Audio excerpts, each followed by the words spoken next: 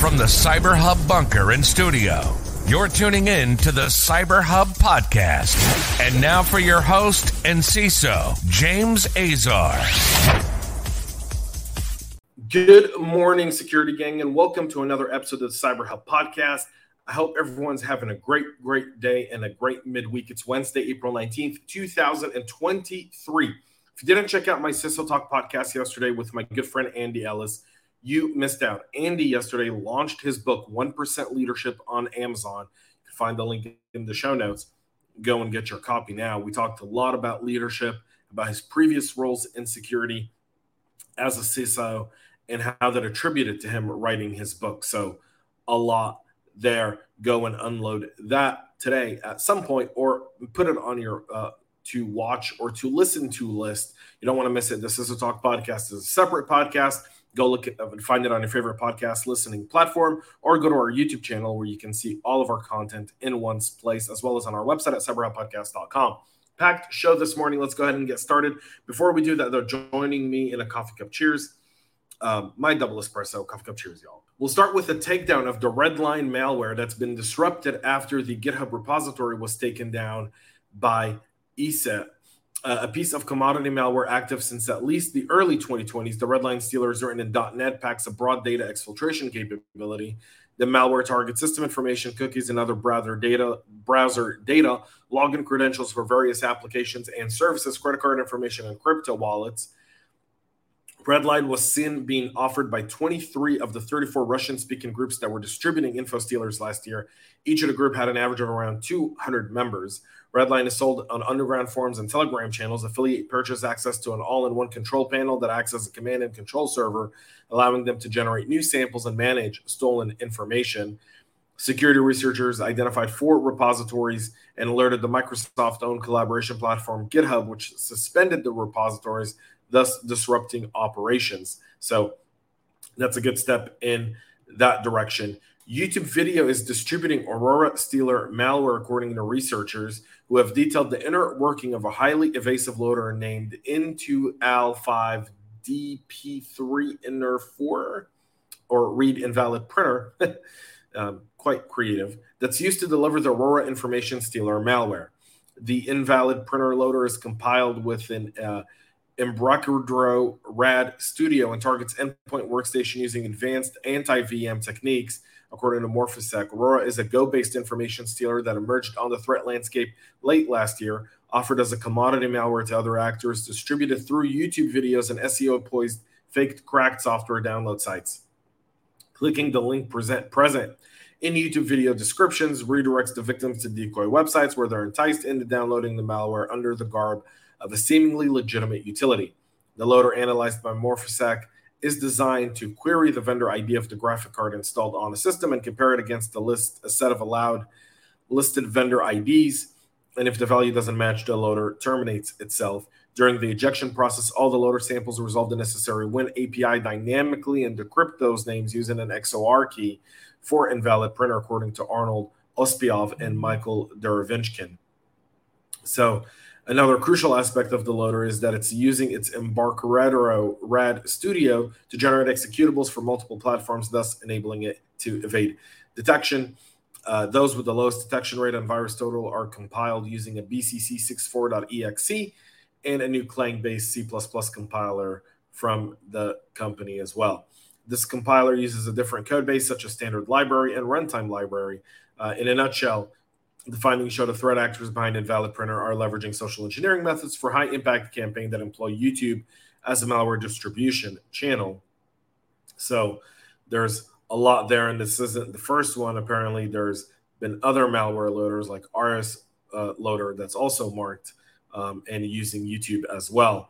And this kind of goes around the policy, around education, etc. on YouTube. This will specifically target marketing people, though. They're typically the ones looking for these YouTube statistics. The US and UK warn of government attackers using custom malware on Cisco routers.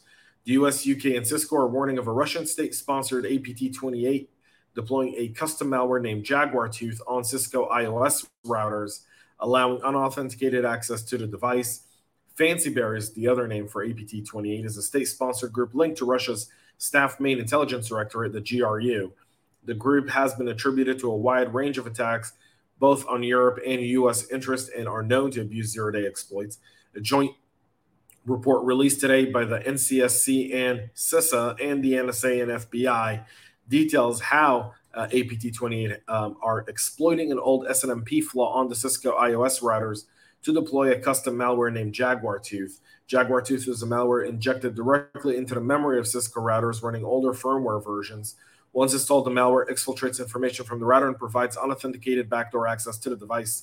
It's a non-persistent malware in that it's targeting the iOS routers running firmware C5350-ISM version 12.3 (6), according to the advisory. It also includes functionality to collect device information, which it exfiltrates over TFTP and enables unauthenticated backdoor access. It has been observed being deployed and executed via exploitation of the patch SNMP vulnerability CVE 2017-6742.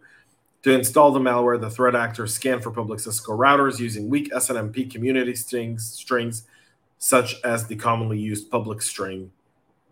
If a valid SNMP community string is discovered, the threat actors exploit the vulnerability fixed in June of 2017. The vulnerability is an unauthenticated remote code execution flaw with publicly available exploit code. So if you haven't updated it, then that's definitely something you want to do now. This is obviously following other attacks on Cisco and state-sponsored type of malware. This is Malware Wednesday, after all. Goldison malware is sneaking into the Google Play apps. It's raking up over 100 million downloads.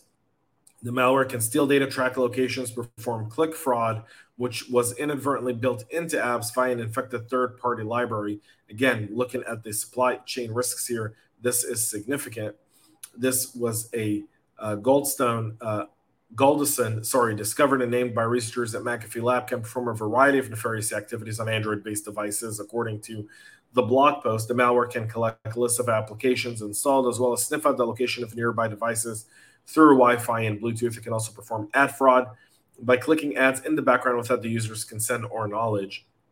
Some of the popular apps affected by the Goldison include L.Point with L.Pay, Swipe, Brick Breaker, Money Manager, Expenses and Budget, Lodi, Cinema, Live Score, and GOM. The researchers found more than 100 million downloads of infected apps on Google Play and 8 million on One, South Korea's leading mobile app store. McAfee reported the infected apps to Google, which quickly notified developers that their apps were in violation of Google Play policy and that they needed to fix the apps. They do not mention in their post if they contacted the One App Store. The Goldstone library registers a device right after it infects it, acquires remote configurations from a C2 server as the app runs simultaneously. It evades detection by both varying and obfuscating the library name and a remote server domain, which each application developers dubbed it Goldison. Because this is the first domain name they found, a remote configuration contains the parameters for each of the app's functionalities and specify how often it runs the component. Based on the parameters, the library periodically checks, pulls device information, and sends them to remote servers. The malware requests permission access location, storage, and or the camera at runtime from device running Android 6.0 or higher. If location permission is allowed, the infected app can access not only GPS data, but also Wi-Fi and Bluetooth from nearby devices, which gives them more accuracy in locating the infected device, especially indoors, especially on your own network.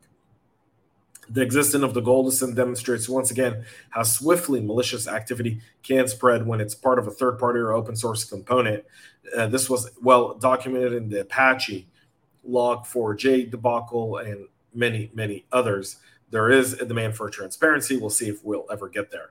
Microsoft is saying that Iranian hackers are behind retaliatory cyber attacks on several U.S.-based organizations. Microsoft discovered Mint Sandstorm is conducting cyber attacks on U.S. critical infrastructure in what they believe to be retaliation for recent attacks on Iran's infrastructure. Mint Sandstorm is the new name for the Phosphorus Group, believed to work for the Iranian government and linked to the IRGC.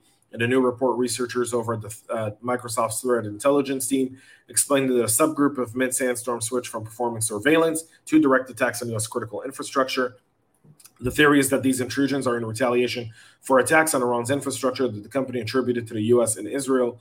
These included destructive attacks on Iran's railway system and causing an outage at Iranian gas stations, both in June of 2021 and October of 2021. Microsoft believes the current Iranian government is allowing these threat actors more freedom. Part of that is because, one, they've got the back now of Russia and China, geopolitically speaking. Additionally, there's little deterrence happening on the U.S. and Israeli side at this time. And Iran is emboldened because they're now working with Russia on this. So, been here in Israel now for just a little over 2 weeks. The last 9 or 10 days, there's been a series of cyber attacks on different Israeli organizations and government institutions, as well as the Israeli Post that I've reported on earlier this week, and many others. These are all being attributed to Iran and Russia, according to people I'm speaking with. This is significant. It's a change in the game. It's definitely going to be something we're going to want to pay attention to as practitioners, because our adversaries are getting bolder. And where we had deterrence because of our government policy, we now have policy that isn't enforced. And so there's very little deterrence. We've gone back to the 2014, 2015 days of very little deterrence for cyber attacks. Not that 2016 through 2022 weren't or had any sort of deterrence. We had a little bit more deterrence, I believe, then than we do this year. This year, it feels like our deterrence has significantly lacked.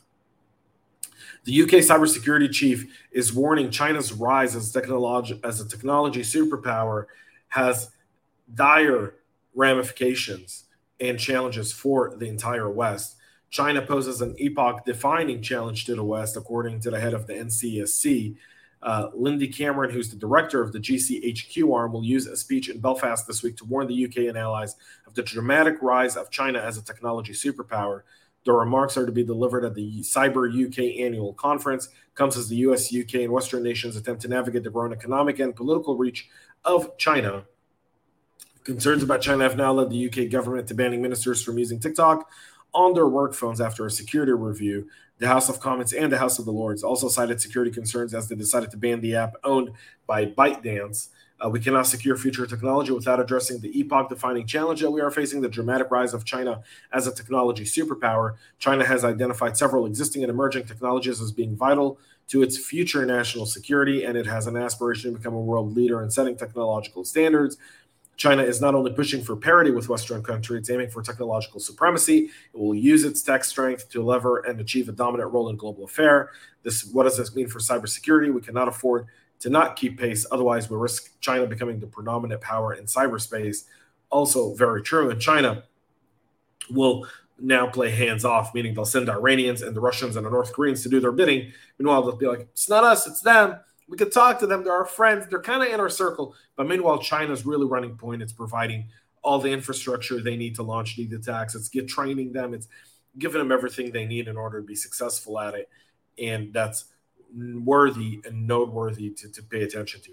That's it for our show today. We'll be back tomorrow with a whole lot more to wrap up this week. Thank you all for tuning in. Have a great rest of your day. And most importantly, stay cyber safe. We love feedback, so make sure to connect with us on social media and subscribe to our podcast on your favorite podcast listening platform.